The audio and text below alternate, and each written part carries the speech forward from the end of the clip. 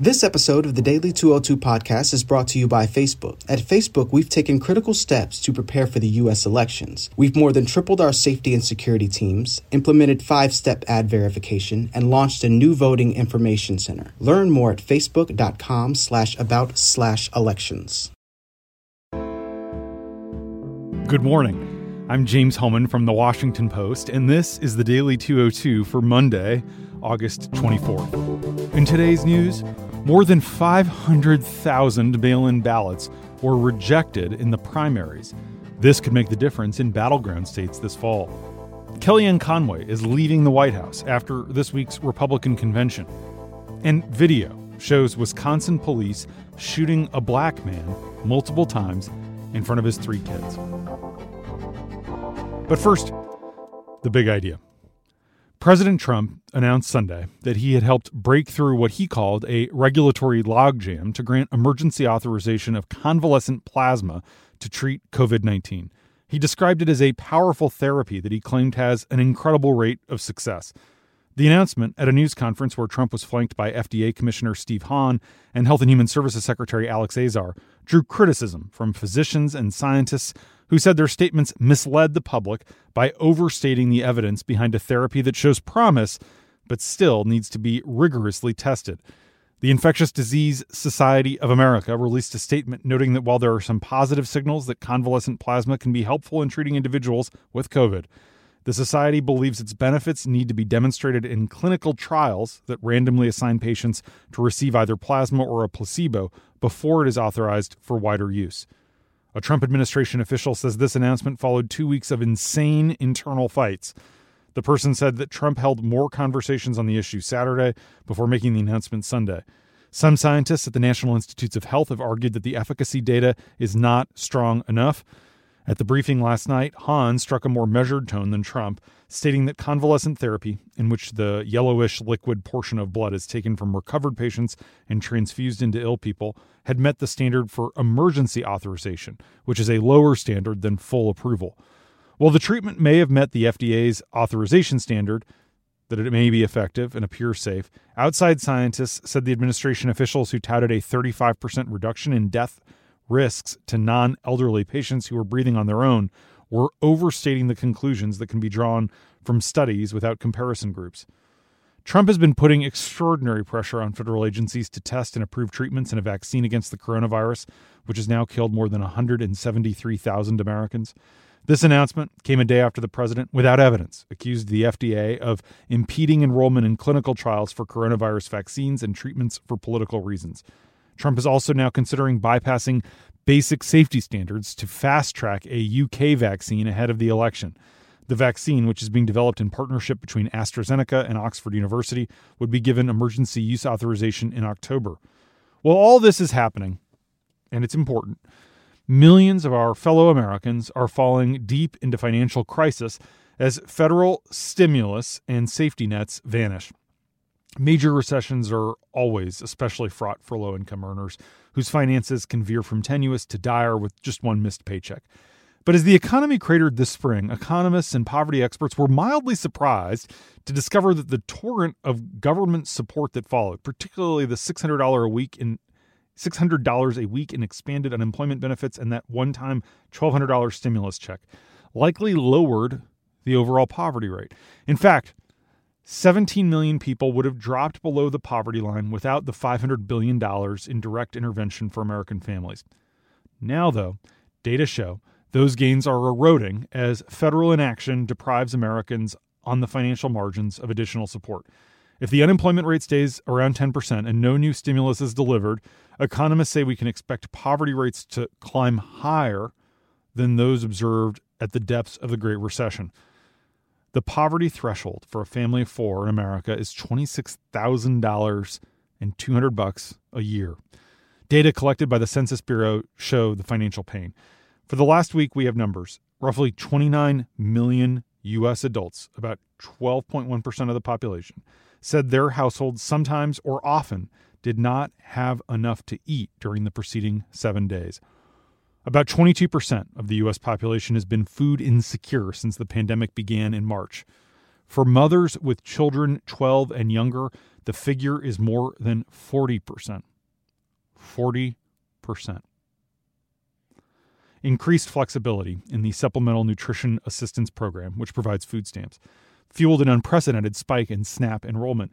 From March through April, 6 million people became newly eligible for food stamps, but the Trump administration has recently decided against extending a food stamps waiver that allowed needy families to bypass certification, such as providing pay stubs. This move will reduce the number of eligible families in the coming months, just as other stimulus measures also expire as well.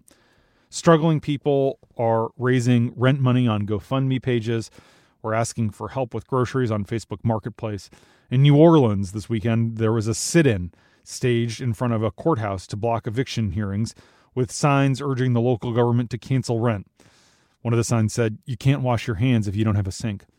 My colleagues Hannah Denham and Taylor Telford today tell the story of Karen Smith. Karen's 52, and she lives in Jupiter, Florida. She recently opened the 2-bedroom townhouse she lives in with her 13-year-old son to a fellow single mom with a daughter. They're all facing eviction, much like the 22 million other Americans who are currently behind on their rent. Despite the federal moratorium that ended July 24th, some landlords are raising rent, issuing late fees, and initiating eviction proceedings earlier than the federal deadline, which requires 30 days notice for eviction. Karen lost her job as a U.S. Department of Education contractor on March 14th and told her landlord right away that the $1,650 a month in rent would be a struggle. The landlord initially agreed to a payment schedule, then on April 2nd told Karen that she would be evicted if she was even one day late. Since then, Karen and her son, who has Ehlers-Danlos syndrome, which affects connective tissue, have been living on food stamps and unemployment benefits that didn't arrive until May. The state jobless aid started at $125 a week and was recently bumped to $225. She was earning $96,000 a year before, but as a single mom with tens of thousands in student loans, health insurance premiums, and other expenses, she didn't have a lot of savings. Although Karen has a PhD in educational psychology, she hasn't been able to find a job in her field, and a minimum wage position wouldn't cover the rent. When September 1st rolls around, that's just next week, she doesn't know what the 4 of them will do. The same goes for their 2 cats and 2 dogs, which were taken in from others who have already been evicted. Her son has been urging her to start selling household items to save up for a used mobile home.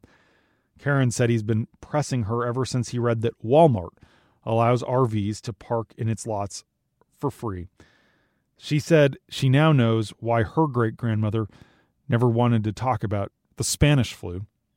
When this is over, she said, none of us will ever want to talk about it. And that's the big idea. Here are 3 other headlines that should be on your radar as we start the week.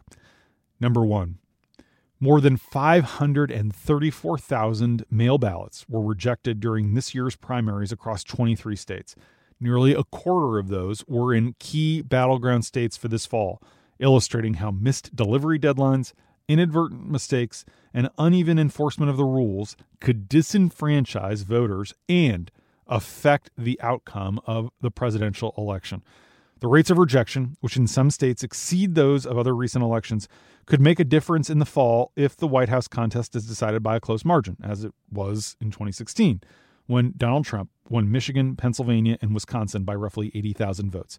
This year, according to tabulations by my colleague Elise Viebeck, election officials in those 3 states tossed out more than 60,480 ballots just during the primaries, which saw a significant lower turnout than what would be expected in a general election. Rejection figures include ballots that arrived too late to be counted or were invalidated for another reason, including voter error.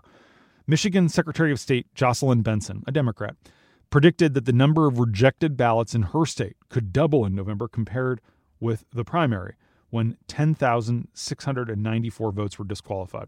Now, Trump won Michigan in 2016 by 10,704 votes. Benson noted recently that Black, Brown, and Asian American communities in the state see much higher rates of ballot rejection.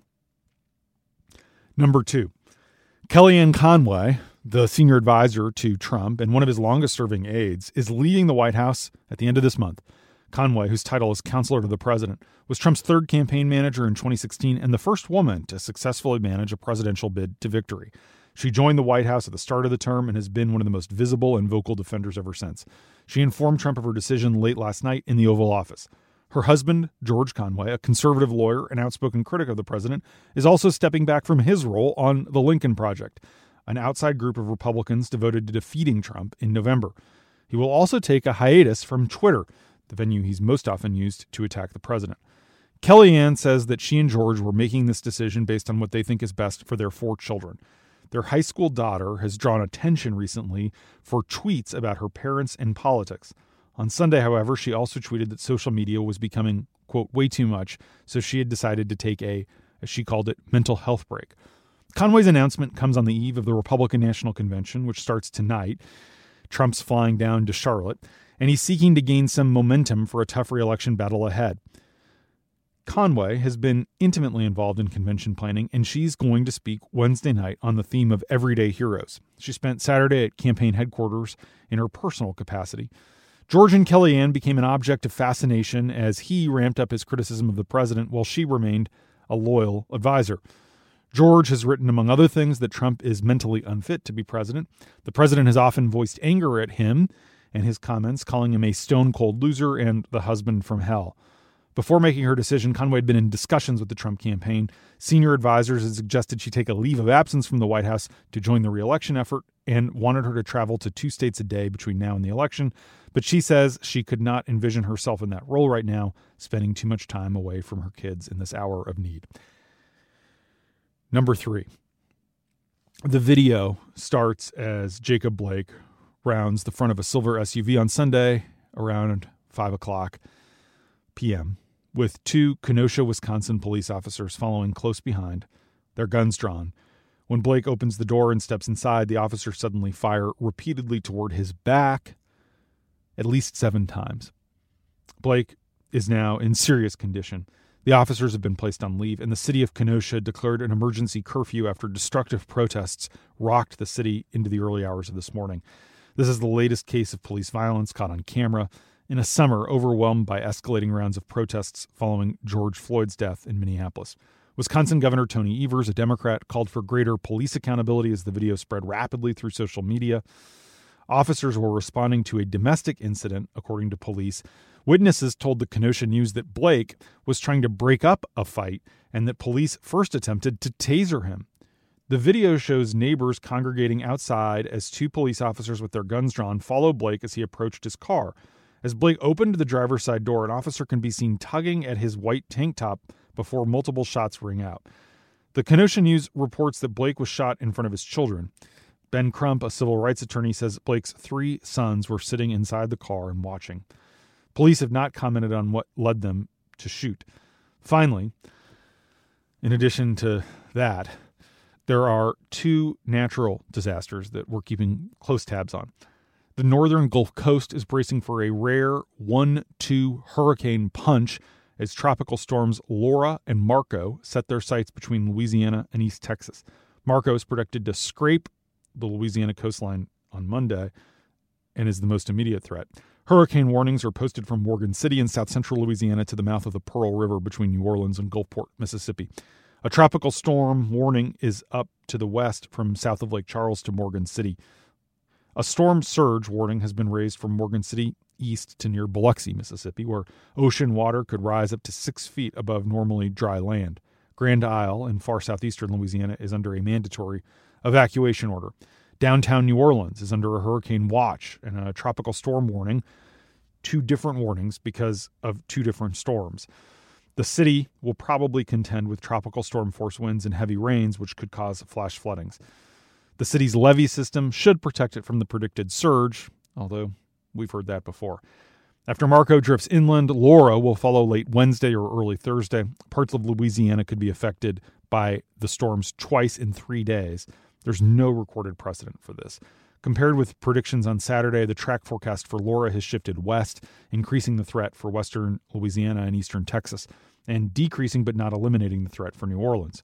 Houston needs to pay particularly close attention to Laura. Looking west, those fires in California have now burned more than 1.1 million acres in just 9 days, making their footprint larger than the entire state of Rhode Island. Californians are bracing for more lightning today that could spark ferocious new blazes as wildfires nearing record size continue to burn largely uncontained. In a little more than a week, storms have set off hundreds of fires and given rise to the second and third largest blazes in the state's history. The fires have prompted the evacuation of more than 100,000 Californians and fouled the air quality, not just across California, but as far away as the Midwest. Thunderstorms are anticipated Monday as moisture from what was once Hurricane Genevieve streams northeastward, where it will encounter intense August heat over central and northern California. The storms are expected to produce lightning strikes but little rain, which, given the extremely dry vegetation at the tail end of the summer dry season, is capable of touching off new fires. Sadly, raging fires and columns of smoke aren't the only threats facing the thousands of firefighters working around the clock. This weekend, a firefighter in Santa Cruz returned to his work car after hours on the front lines of a literal firefight to find that his wallet had been stolen. When he checked with his bank, he learned that his whole account had been drained. He had nothing left. What kind of sick monster would do something like that? A cadre of morally bankrupt thieves have been seizing on the evacuations in the Golden State to break into empty homes and abandoned vehicles. Sheriffs say there are a lot of reports that a lot of looting is going on. This is a sad reminder that while the last few months have brought out the best in a lot of people like you, the cascading crises enveloping our country have also brought out the worst in many more. And that's the Daily 202 for Monday, August 24th. Thanks for listening. It's a new week, and you may have noticed we have a new logo. It's a fresh face for the podcast, but this show will always be your go-to place for the news and analysis you need to know every morning. I'm James Hellman. I'll talk to you tomorrow. This episode of the Daily 202 podcast is brought to you by Facebook. At Facebook, we've taken critical steps to prepare for the U.S. elections. We've more than tripled our safety and security teams, implemented 5-step ad verification, and launched a new voting information center. Learn more at facebook.com/about/elections.